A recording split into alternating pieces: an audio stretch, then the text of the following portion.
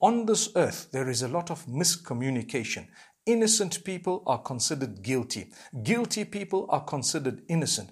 The good look like bad. Bad look like good at times. Subhanallah. At times we don't even know what's going on. But Allah says, resolve your matters to the best of your ability. At the end of the day, I am going to hold everyone accountable for whatever is outstanding. And on the day of judgment, everything will be brought forth. الْيَوْمَ تُبْلَى السَّرَائِرُ. All the secrets will be laid bare.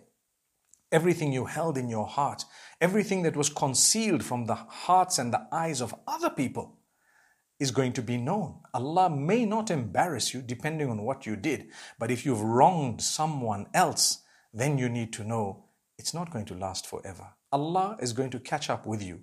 And the same would apply if you've been wronged. Hope is that Allah knows, and Allah is all capable. He's all able.